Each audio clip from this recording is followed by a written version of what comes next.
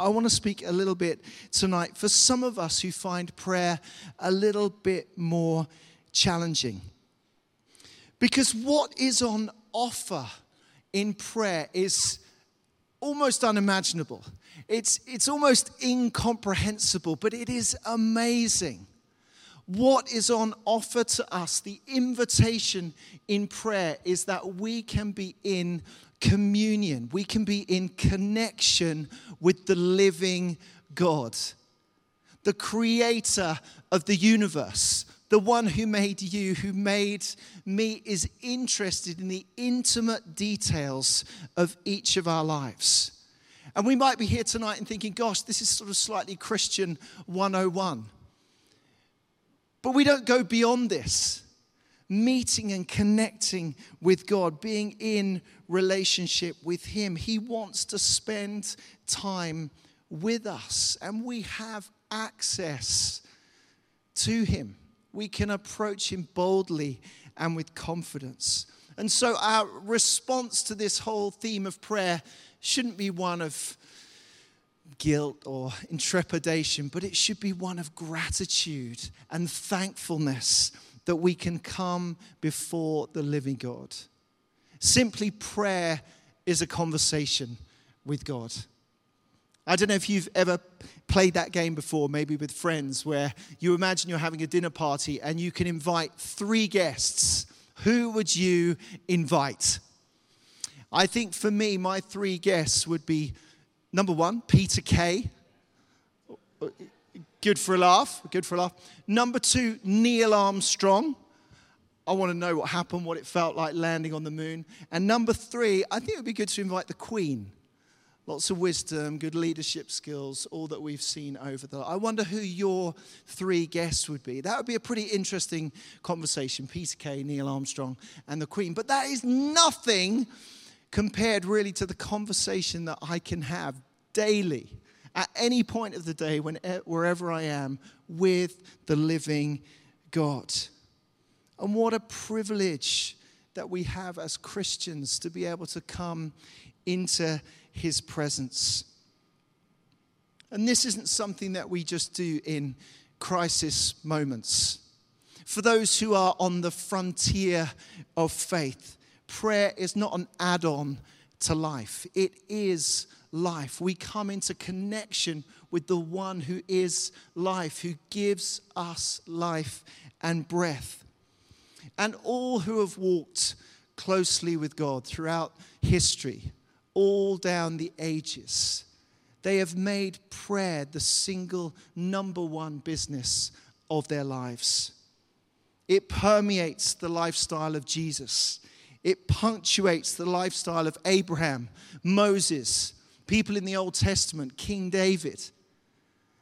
And it propels the lifestyle of the Apostle Paul and the early church.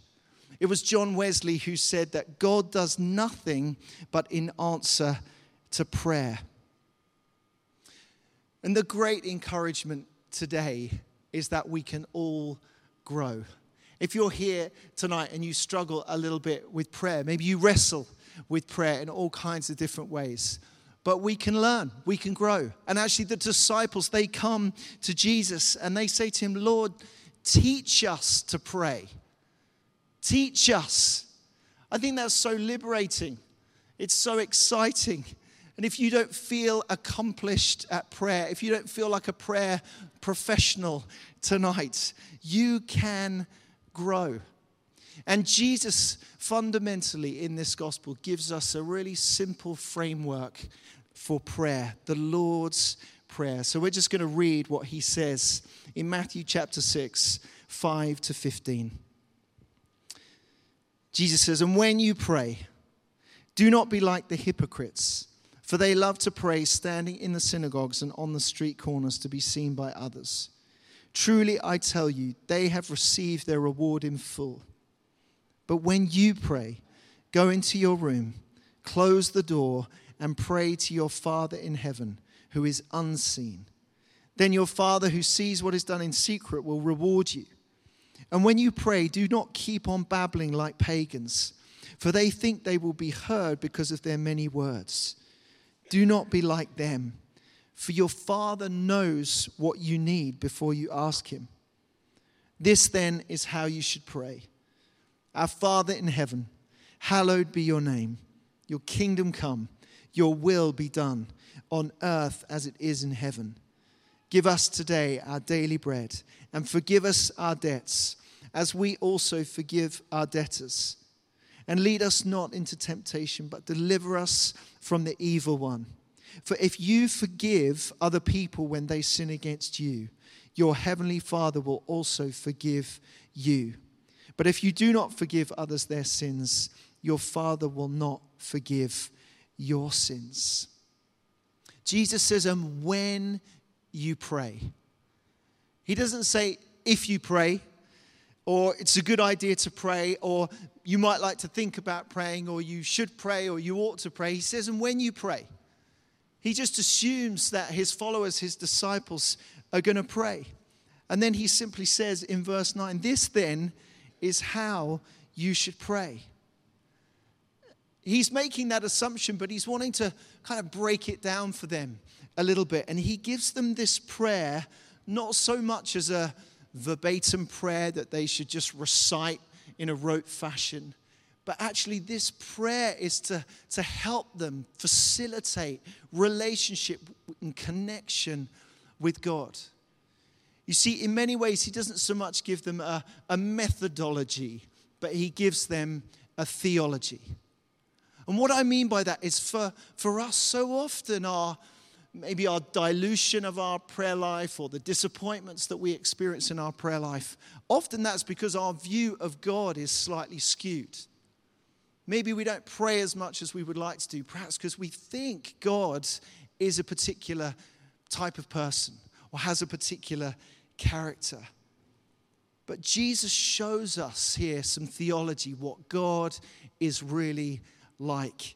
And I want to just look at 7 really quick characteristics of God through the Lord's Prayer. First of all, he's personal. Jesus says, when you pray, make it personal. The first 2 words of the Lord's Prayer are our Father in heaven. The great news is there's a person on the other side of the conversation. It's not a force that we're trying to conjure up or hype up.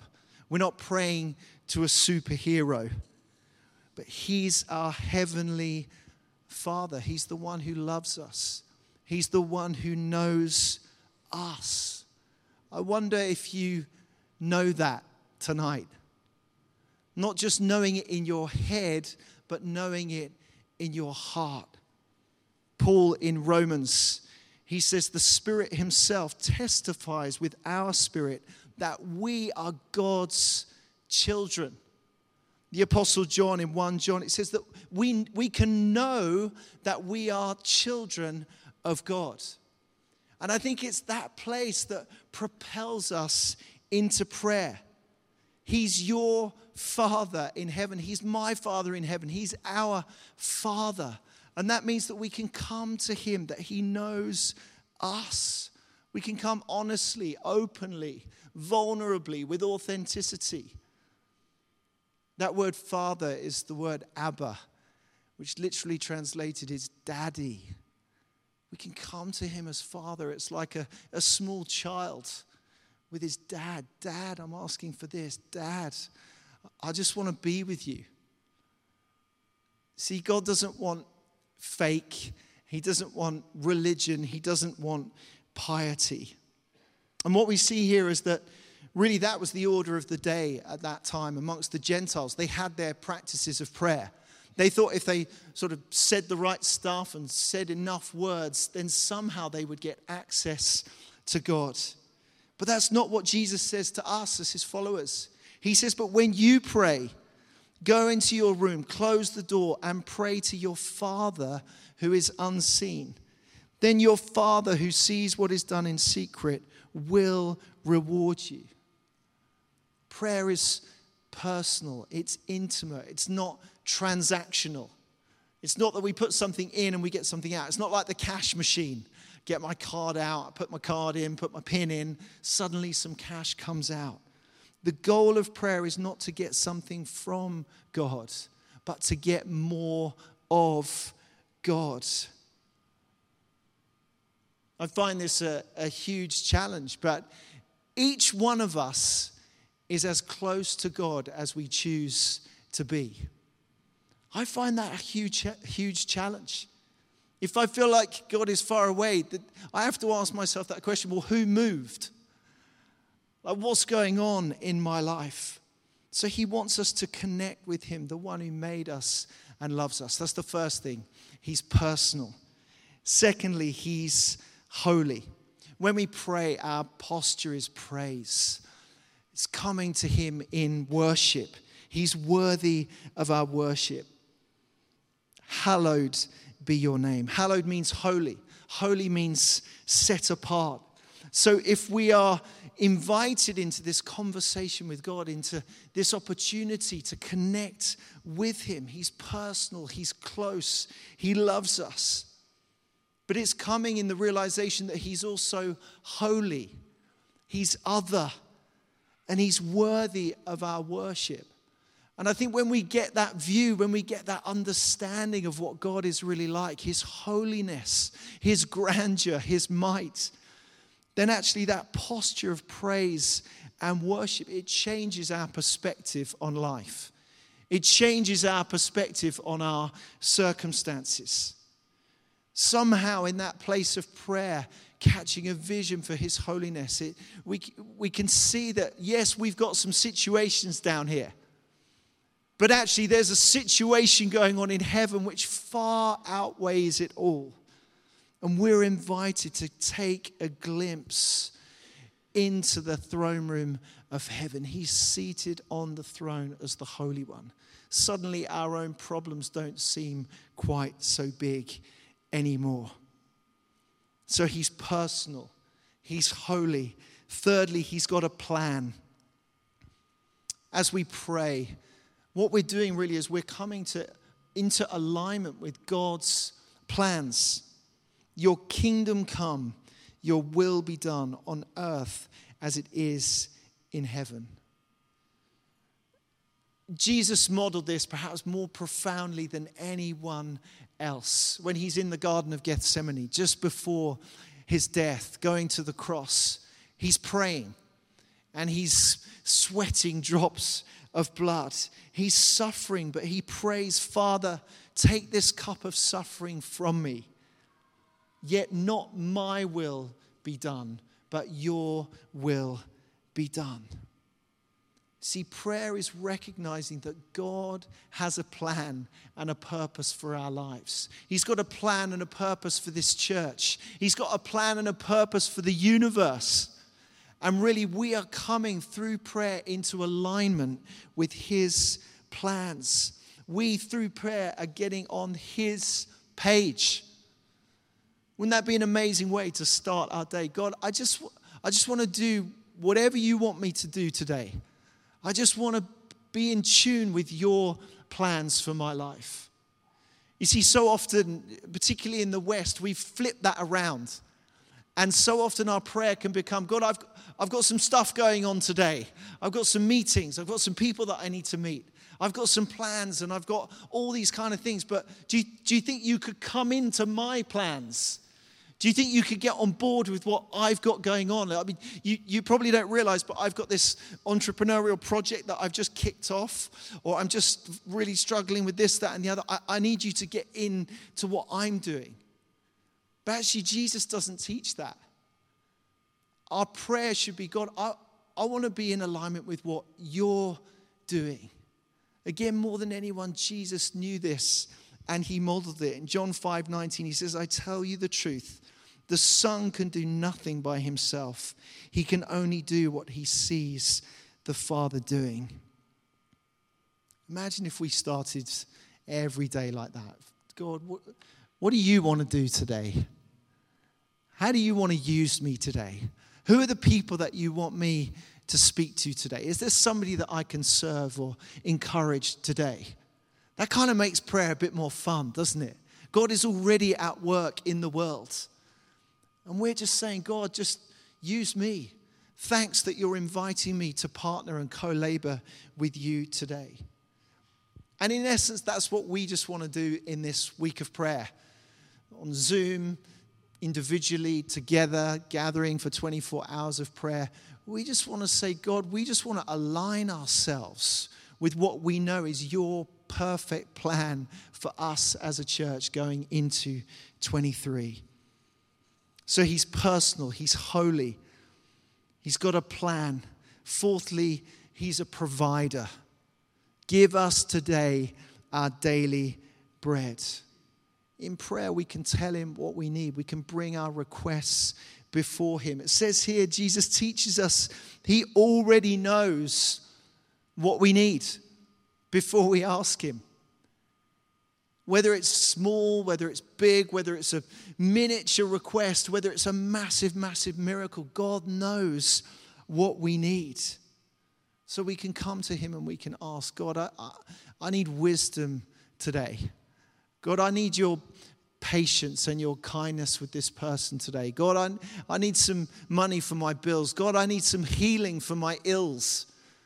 God, I need you just to come and be with me. Whatever it is, we can ask him.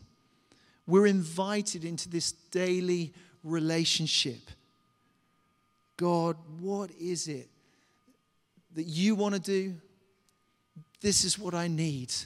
Would you provide for me? So often it's really easy to get worried about the future, to worry about tomorrow, the needs of tomorrow. But it's heavy today if you're carrying tomorrow. And that's why this kind of instruction in prayer is daily. It's a daily companion for us. Give us today our daily bread. So he's personal, he's holy, he's got a plan, he's our provider. Fifthly, he's forgiving. In prayer, we can know that we have an assurance.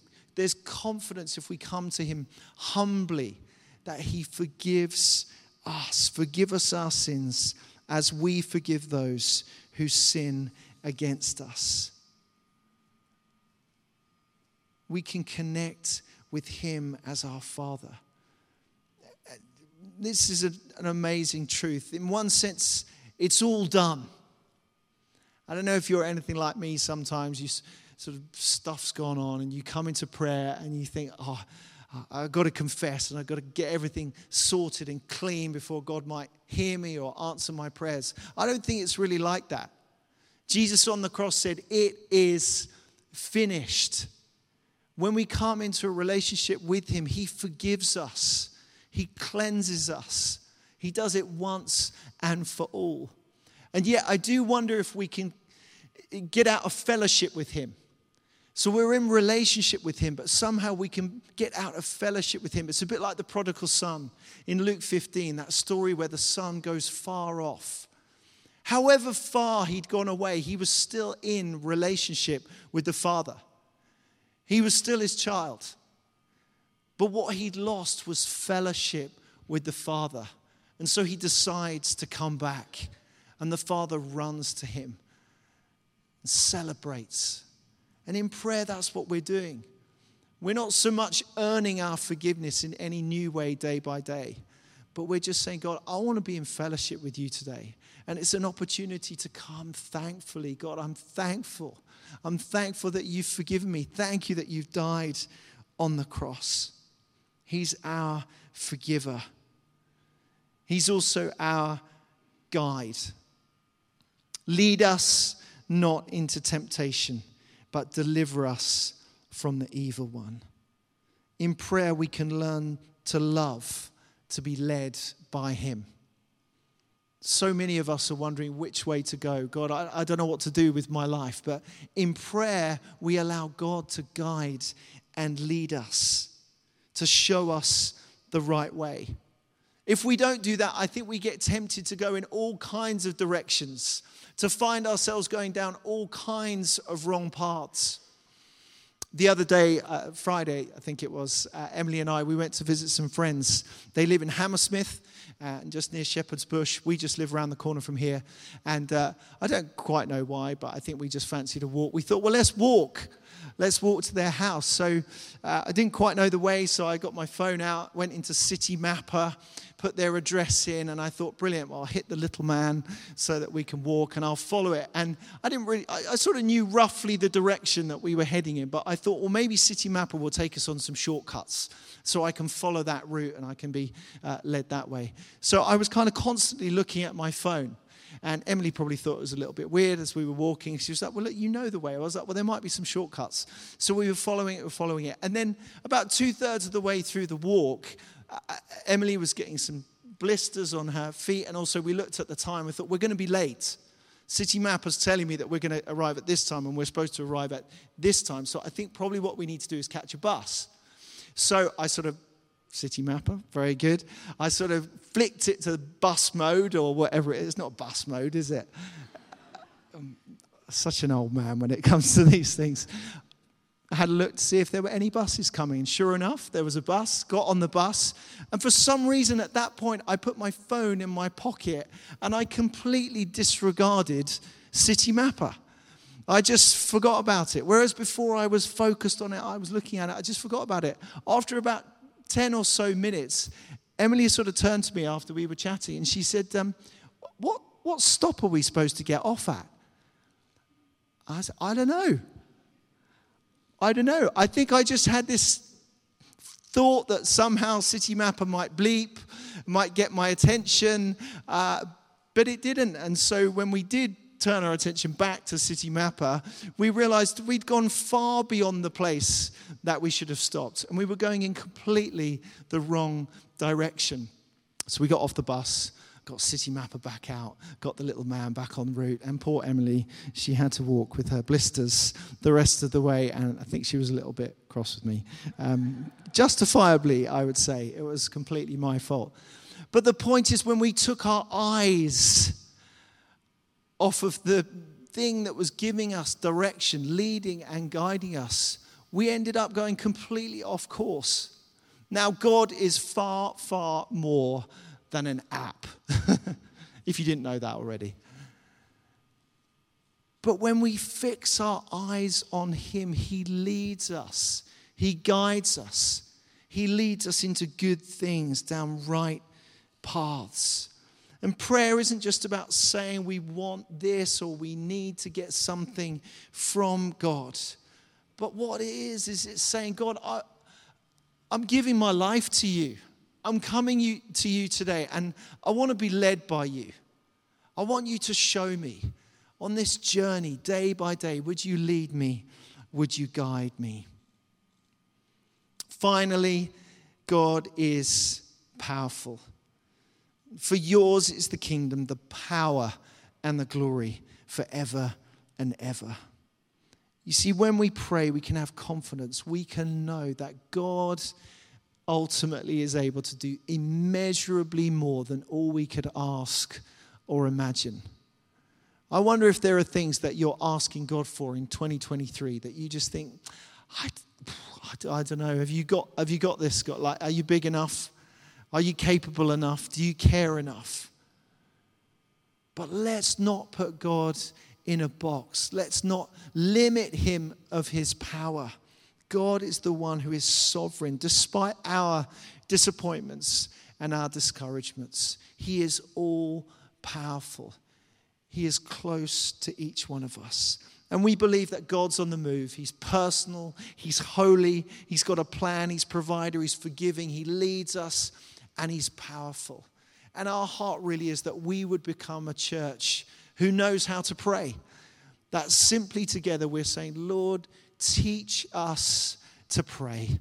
May we follow you. May we connect with you. May we sense your presence individually and corporately together as a church. In Jesus' name, amen.